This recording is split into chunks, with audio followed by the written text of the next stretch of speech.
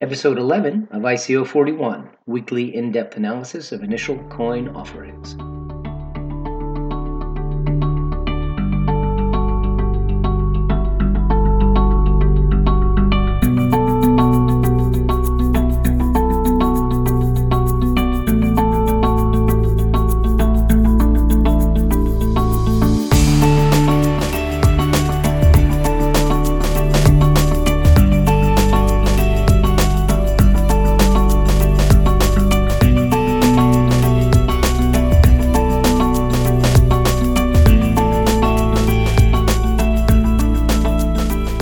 Hello and welcome to episode 11 of ICO 41. My name is Owen Scott and I'm your podcast host. This podcast focuses deeply on a single ICO each week and presumes some knowledge of the basics of blockchain technology. What's a little different about this podcast is that we read the white papers, we investigate the background of the team, and if we can, we spend some time communicating directly with the team in question, and then we report to you in detail. As always, this podcast is not intended as investment advice nor as information to lead to any particular action whatsoever. Our aim is to inform, not to suggest.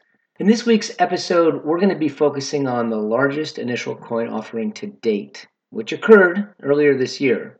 It was actually in June and July of 2017, and which raised an unprecedented amount of money. And by that I mean the amount raised in Ether and Bitcoin at the time amounted to about $232 million. This was collected over a period of 13 or so days. Now, that amount of money that was collected then in those currencies is now worth about $580 million. And the reason that we're going to focus on this particular ICO is that it is now the target of a class action lawsuit. It was just filed a week or so ago. Now, this could potentially have a very serious impact on the ICO and token sale markets in general. So this week is going to be a little bit different. We're not going to be conducting our usual 14-point analysis of the ICO under question. Instead, we're going to be using the circumstances of this particular ICO and also the elements of the class action complaint, which are pretty well spelled out, in order to provide us with perspective of how to use or how professionals use the Howey test, taken from the point of view of the attorneys who crafted the lawsuit, since it turns out that that's essentially the basis of their argument. And in doing so, we get this sense of what an ICO should not be doing when creating their offer to the public. The other thing that we need to do is talk a little bit about this infamous DAO, DAO debacle that occurred on the Ethereum platform back in June and July of 2016. Because as it turns out, in an interesting way, these two events are related. So let's get to it. This week's ICO is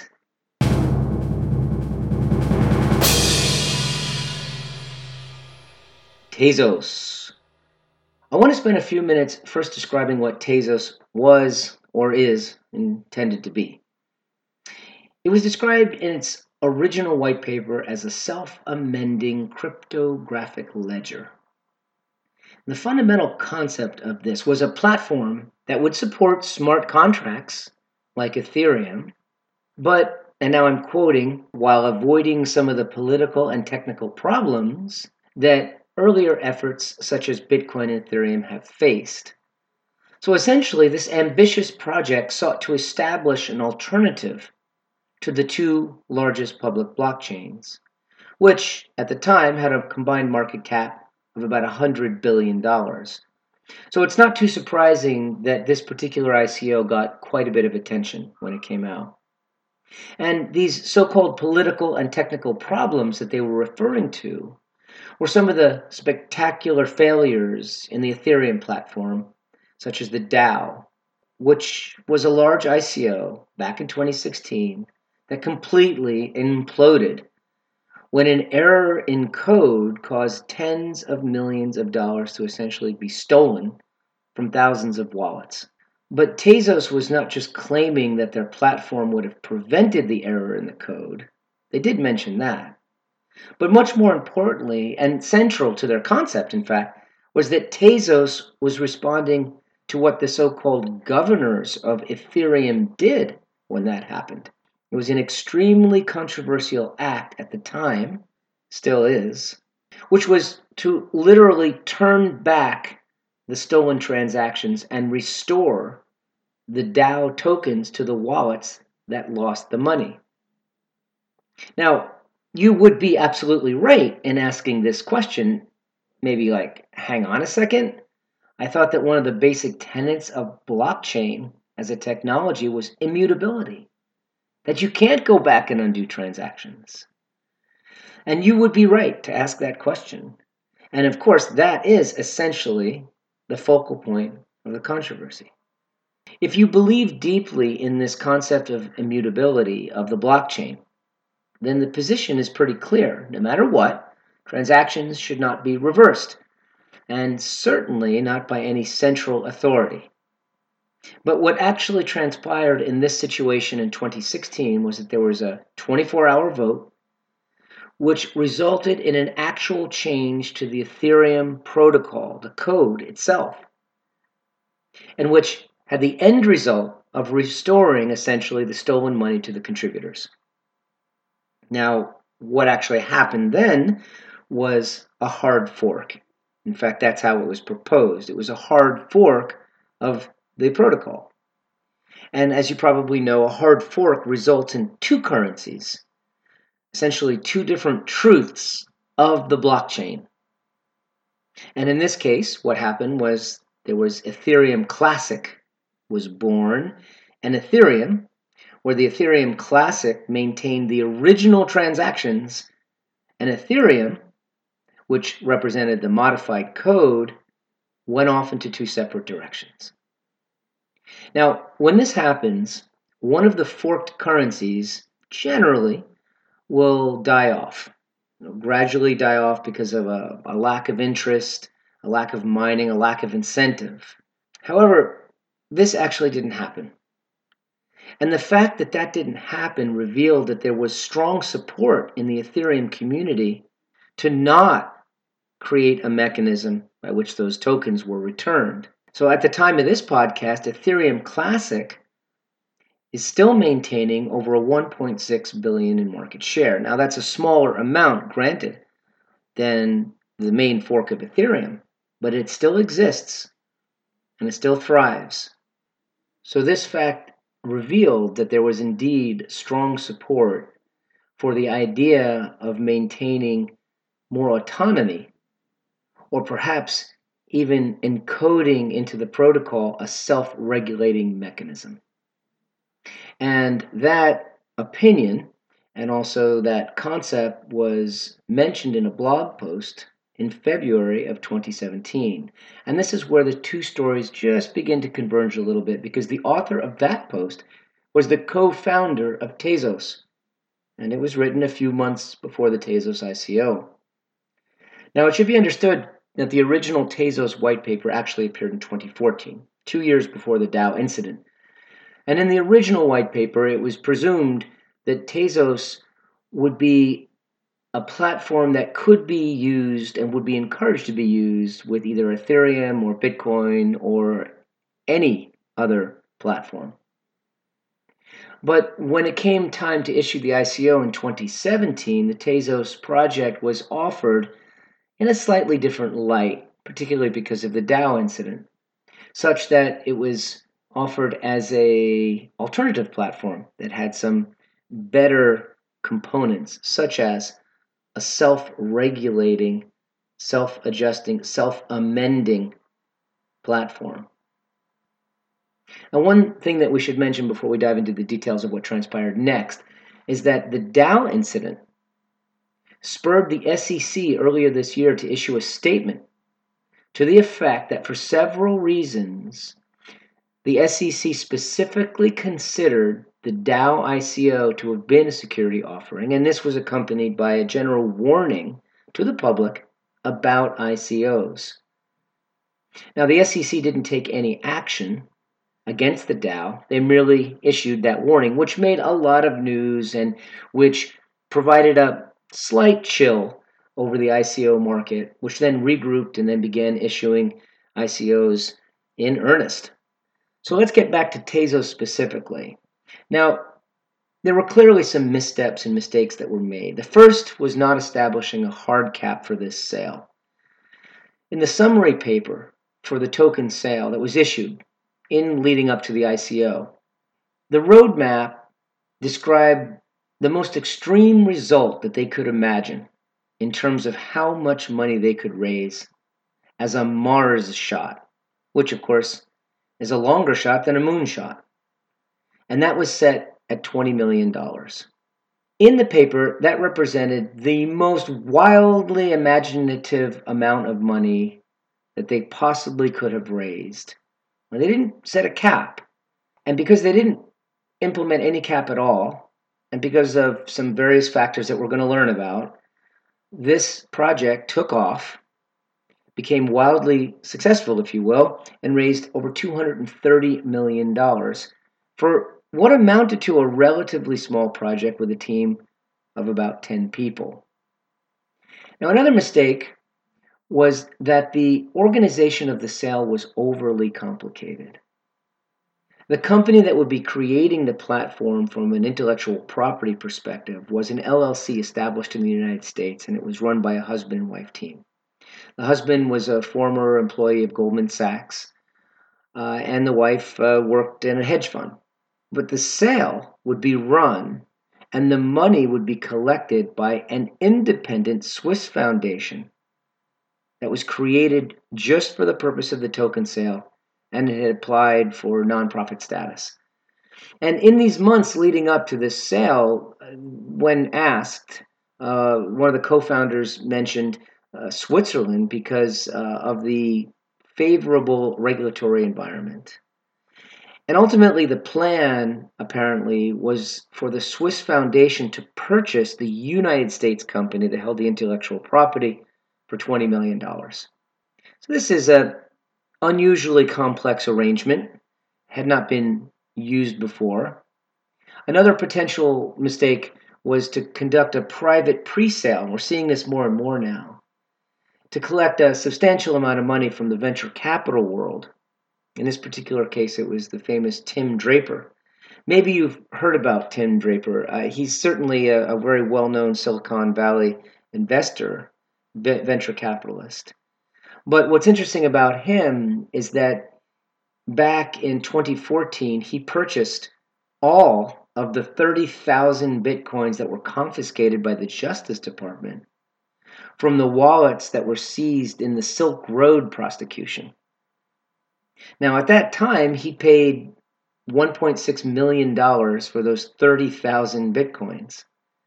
Right now, they're worth about $195 million, which by all accounts was a pretty good investment by Mr. Draper. But this early pre-sale investment in this ICO has revealed a sort of tendency by these ICOs to conduct private sales early on in anticipation of the public sale. And in more than one case, not particularly this one, we don't know yet because it's in limbo, but in more than one case, what has been seen is what some people are calling pretty obvious pump and dump schemes. Like, for example, there's some analysts that are questioning Bankcoin, which raised well over $100 million earlier this year. But a month after the sale, the market cap for the coins came in around $78 million. So it appears, just by looking at the events of some of these ICOs, that maybe the pre-sale investors are capturing a large percentage of those coins before the public sale and then dumping their coins at a tremendous profit immediately after the exchanges pick up the token for trading. So this pre-sale to private investors also occurred. So those were some of the obvious mistakes made during the sale. But let's take a careful look now at this class action lawsuit to possibly reveal even more specific things that probably should have been avoided. So the details of the claim, which has a filing date of October 25th in San Francisco Superior Court, lists the defendants as the U.S. company, DLS, the Swiss Foundation, Tezos, and also the marketing company that was hired to promote the ICO, And in addition to that, there's anywhere between 1 and 99 more yet unknown people referred to as Does 1 to 100. Now, those are the defendants. This claim also lists a total of 6 so-called causes of action. Now, in case you don't know what a cause of action is in this context, it's more or less defined as specific reasons that justify a civil lawsuit. It's sort of like the civil equivalent of a criminal count. Basically, a listing of the things that you did wrong to make it possible for me to sue you. And I'll go through these one by one as a sort of a mini analysis in its own right, with some sort of conclusion that we can draw at the end of each one of these. Now, of course, before I do that, I'll issue this very special disclaimer that I'm not an attorney, nor am I pretending to be an attorney. And in fact, my analysis is by no means a professional opinion of any kind, because I'm a citizen of the United States and I'm allowed, under the glorious First Amendment to the Constitution of these United States, to broadcast my personal opinions. And that comes with a special shout out to Mr. James Madison. Now, here are the causes of action. And the first 3 are specifically in reference to the United States Securities Act of 1933. And the second 3 are based on California law. And the last is more of a judicial doctrine, sort of a theory, which, as you'll see, is quite useful in these types of lawsuits. Number 1, unregistered offer and sale of securities. Number 2, fraud in the offer of sale of securities, Section 17A and 1. Number 3, fraud in the offer of sales of securities in Section 17A, 2, and 3. And then number 4 is false advertising in violation of the California Business and Professional Code. Number 5 is unfair competition in violation of the California Business and Professional Code. And number 6 is the alter ego liability. All very interesting legal claims. Let's take the first one, unregistered offer and sale of securities. Now, this first cause of action will require that the court holds that the ICO itself was an offer of a security, and that the coin issued and sold, referred to in the white paper and in the sale as a tezi, should be considered a security. And the reasons why they make this claim echo our old friend on this podcast, the Howey test. So in the claim, in order to establish that the tezi was a security, the attorneys claimed that the investment in tezis were an investment in a common enterprise with the expectation of profits solely from the efforts of others, namely those defendants. And of course, the fact remains that no one registered the sale with the SEC as a security sale, hence the violation. Now, the claimants also include as an exhibit in the filing the statement by the SEC earlier this year regarding the Dow ICO and their findings that the Dow was in fact the sale of a security.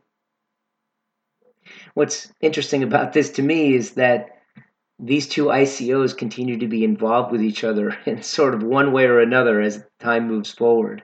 Remember, Tezos, ironically, was created in response to the Dow in the first place. In any case, back to this claim, those 3 points that the attorneys are invoking, the common enterprise, the expectation of profit, and solely by the efforts of others, we recognize those as these quick, high-level prongs of the Howey test itself. Now, what's key about this is that in this case, the claim that supports the case for this action by Tezos was the fact that the network was not yet working. And that because the network was not yet working, and because the value of the token was directly tied to the usefulness and popularity of the network, it would therefore require the sole effort of others for the token to have value. And what that means is that an investor in putting money into this common enterprise would need to rely 100% on the defendants. So what's the takeaway? What's the conclusion that we can draw here? Well, one way to look at this is if you don't want to be vulnerable to this claim, or if you're examining an ICO and you want to make sure it won't be vulnerable to this claim, is if the ICO has a working, fully functional network before the ICO takes place. If that's the case, then presumably in the blockchain world, the investor doesn't have to rely 100% solely on the efforts of others. So that's an interesting point to keep in mind with respect to this and as well any other ICOs you look at. Number 2, fraud in the offer of sale of securities, Section 17A1. And of course, if you want to look this up, this is all the 1933 United States Securities Act. You can just go right to it and read it. It's been amended a few times, if you can imagine, but it's still intact, and those sections are still those sections. 17A1. This, of course, has a little bit of dependency on the first cause of action, right? So fraud in the offer of sale of securities, well, it has to be deemed a security for this one to take effect. But what's the basis of the claim in the first place? Well, A1 simply states that you violate the act by deploying any scheme or mechanism to defraud. So the basis of the claim is a series of allegations that the defendants, as the sale approached, engaged in exaggerations and outright lies. So specifically, this is that the network would be up and running by September 2017, so they're invoking that again, and that the funds collected are not being allocated as the investors were told they would be. Also, the marketing company that was hired claimed that industry giants like Ernst & Young, Deloitte and Touche, and others had adopted the use of the Tezos network in their development environments and in their labs. But the claimants were actually aided in this case by a pretty in-depth investigation conducted by Reuters that came out in September and October of 2017, where they went and interviewed some of the companies like Ernst & Young and Deloitte and some of the other ones. Ernst & Young denied that Tezos had been adopted at all.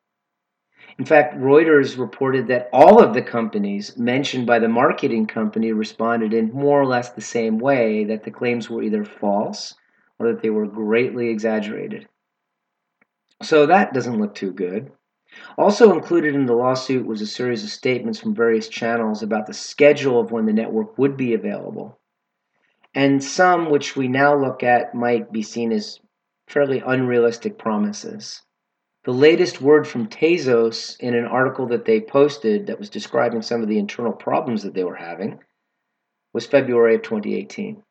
And finally, that summary paper that was issued for the sale itself was invoked with the promises of the so-called Mars shot, which, if they had received $20 million, effectively promised a whole slew of very ambitious things, like acquiring mainstream print and TV media outlets, sponsoring leading computer science departments, deploying teams of engineers.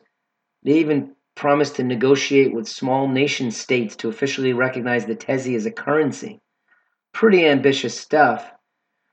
And the claimants are saying, well, if you were going to do that for $20 million, but you raised $500 million, now we see that none of those steps were taken.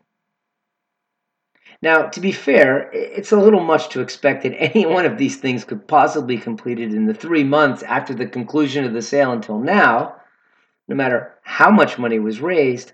I mean, each one of those is a project unto itself. But nevertheless, the point will probably not be lost on those that end up examining this in a legal sense, that not even the first steps were taken on any of these promises. And it may be true that the money's currently tied up in a Swiss foundation and the founders are arguing amongst each other, which, by the way, is the reason this sort of came to the public, was that they took their disagreements and placed them on social media for everyone to see and to begin to call doubt into this entire enterprise. I should have included that, and I will now, as a major, major blunder. If you have some dirty laundry, it's better not to air it when the laundry is worth that much money. What's the takeaway here with this section? Well, if you're an ICO, You need to be absolutely truthful and careful in your statements. If you're an investor, not a bad idea to join the Slack channel, join the Discord channel, join the Telegram channel, and ask those tough questions directly of the people who are putting out that ICO. In fact, it wouldn't be a bad idea to do that in public on Bitcoin Talk and so forth and so on, like people do, because there's a record of what the ICO issuers are saying. Third cause of action, 17A, 2, and 3. Our old friend, the Securities Act of 1933, same section. Now, separating sections 2 and 3 from section 1 in a separate cause of action, I can only imagine that this is a legal tactic, some kind of technical legal tactic that was employed probably just for purely strategic reasons, since sections 2 and 3 are really just more detailed versions of fraudulent behavior. It's kind of hard for me to see how a judge or a jury would rule in favor of 1 and then not 2 and 3, or 2 and 3 and not 1. But in any case, there must be a very important reason. Rule Section 2 is actually quite specific in that the issuance of a material fact that was untrue, or even the omission of a truth, is also covered in that section. So that would bolster and cover a good portion of the items that they cite as examples we just talked about. The fourth cause of action is false advertising in the California Professional and Business Code. And the basis for the claim of this state law is that the statements by the founders in the lead up to the ICO, as well as that marketing company, were actually false.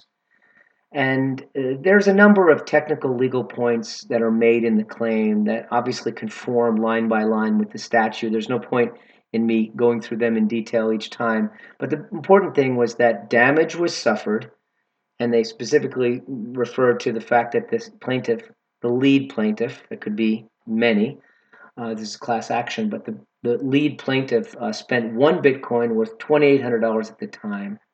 And another important thing is that the defendants, or they intend to show in trial, that the defendants knew that the statements that they were making were misleading. And again, what's the takeaway here? Just be very, very careful what you say in public about anything you're doing that is high enough profile to get sued over. In this claim, there were verbatim interviews with one of the co-founders being interviewed, where she was sort of stumbling over the fact and not quite sure that whether she was saying that they were selling or asking for a donation. And in the same sentence, she would sort of flip between the two. I mean, this was the way that it was written out in the claim. It was pretty revealing, where she was coming from. And there was these sort of statements where she said something to the effect of, "Oh, it's just like NPR or public radio when you donate a little bit of money and we send you a tote bag." I mean, these kinds of things are all invoked in this claim. So what's the takeaway? Just maybe don't talk too much when you're out there managing or promoting your ICO, or just if you are, be careful what you say and how you say it. The fifth cause for action is interesting in that it's unfair competition. So I guess unfair competition in the sense that they lied, and then they created an atmosphere of unfair competition against other ICOs. It's not completely clear, but if you go and find out and look at that statute in the California Business and Professional Code, you find that actually it has a civil penalty of up to $2,500 per occurrence. So that's kind of interesting because in the claim, it's mentioned that there could be as many as 30,000 claimants under this class action lawsuit. And if that were the case, 30,000 investors, and if the court would hold that each person who invested was defrauded or was in violation of the unfair competition section of the California Business and Professional Code, and you do that multiplication, you come up with about $75 million. So maybe that's why it was added. I mean, it kind of makes sense. I guess the more things that you add to a claim, the stronger the case becomes, and you just throw in there anything that could possibly stick like spaghetti against the wall. And the last one, the last claim for action is alter ego. This is an interesting one. This is actually a judicial theory. And what this is it's mainly used in what they call in legal terms piercing the corporate veil, which essentially holds that the creation of entities like foundations, corporations, LLCs, in order to shield the defendants from liability, are essentially artificial shells merely created for no other reason than to diffuse the liability of the defendants and therefore null and void. They're not actual functioning entities. That's what the judicial theory holds. And this claim specifically calls out that husband and wife team, their name is Brightman, as the primary beneficiaries of the ICO, and that the foundation and all of the other Tezos defendants, this notably, by the way, excludes the marketing company in this case, are just mere shells of the Brightmans. Not being a trained lawyer, I can only just look at this as an interested person.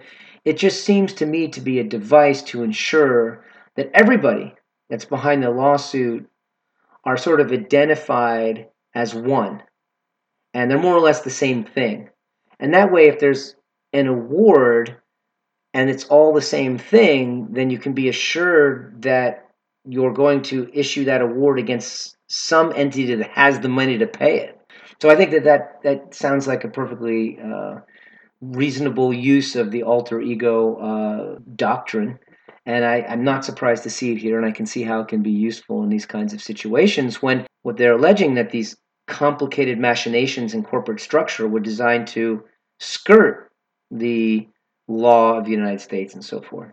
So I think the takeaway of this particular section is that, legal maneuvering and machinations like this may not be enough to protect a given team, and it's a little bit maybe naive to expect that you're going to sort of get away with creating an overly complex corporate structure if it turns out that what you're actually committing is fraud.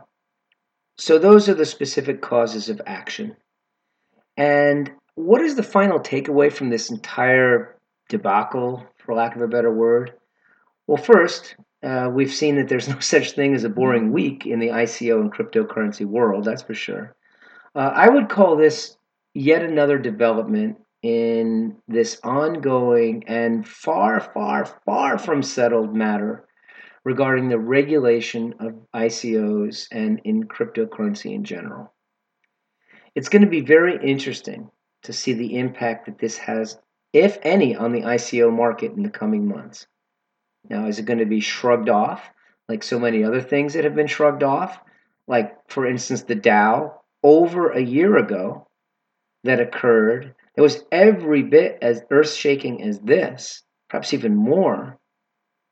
And yet, the ICO community sort of regrouped, changed their syntax a little bit in the white papers, and went forward in earnest like never before. Will it have an effect like the SE statement had in July of 2017, which was similar, such that it was a slight cooling, maybe a little pause, and then another little regroup, and then the ICO continued? Or will it actually have a material impact?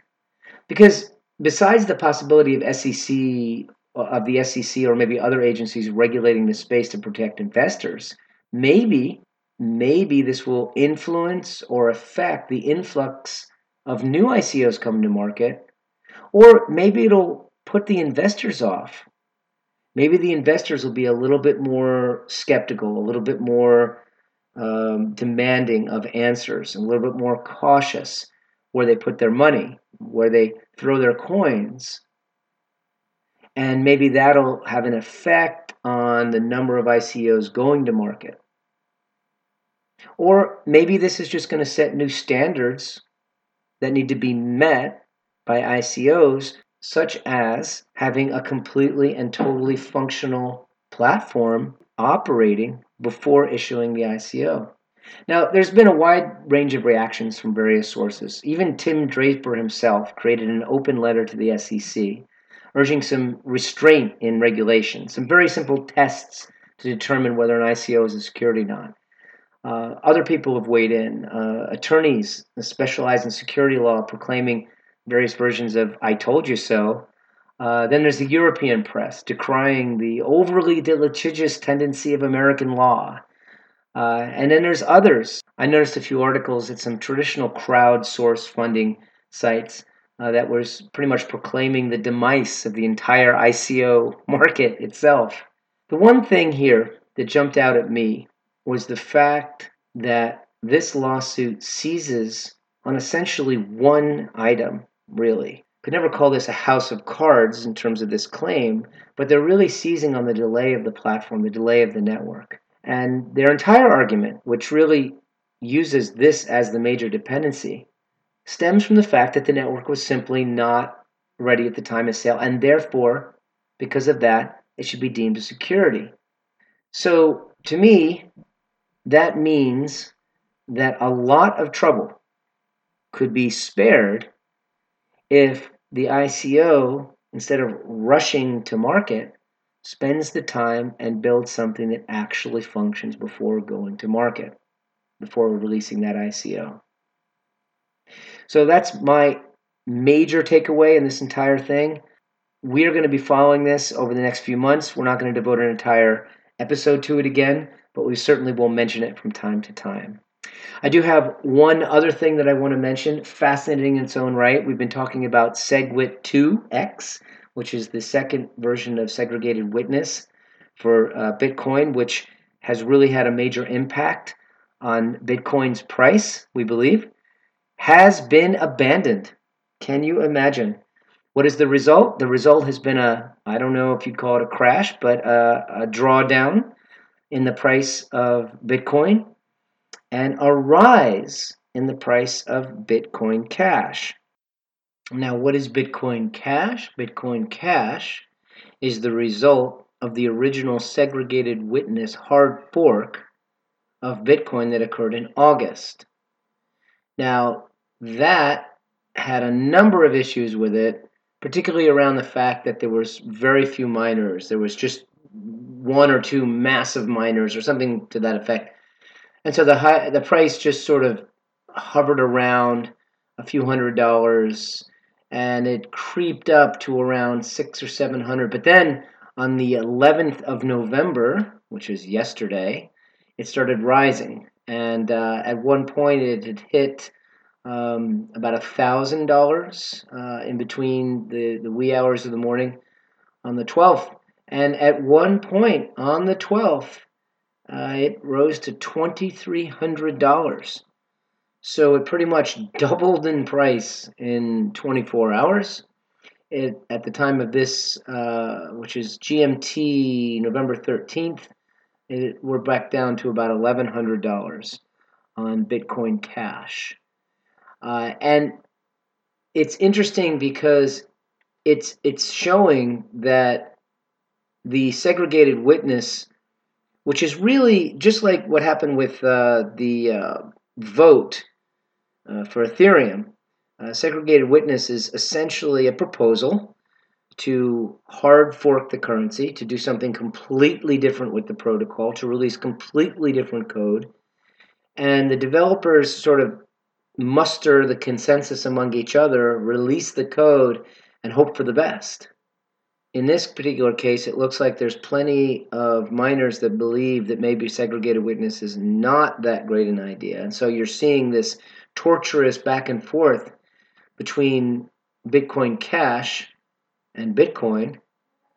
So it's very, very interesting to see what's going to actually happen with Bitcoin and with Bitcoin Cash as well. Sort of the war of the miners, the war of the developers. And I can certainly see how this entire space confuses the heck out of people who are trying to make sense of it. There's so many missing parts in people's minds about how this entire thing works.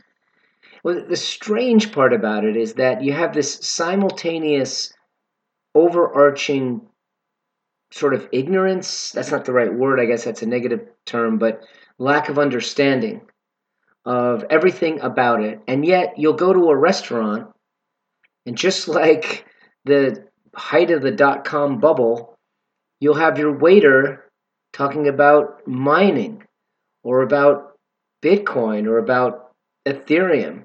And yet at the same time, there's these nuances that are occurring that are so far outside of what anybody thinks about or understands with respect to it, that it's just a very interesting kind of bubble, if that's where we are. And I think most people would agree that we're in some sort of bubble here. It's just a very, very unusual and very interesting space at this moment. So thanks for listening this week, and we'll talk again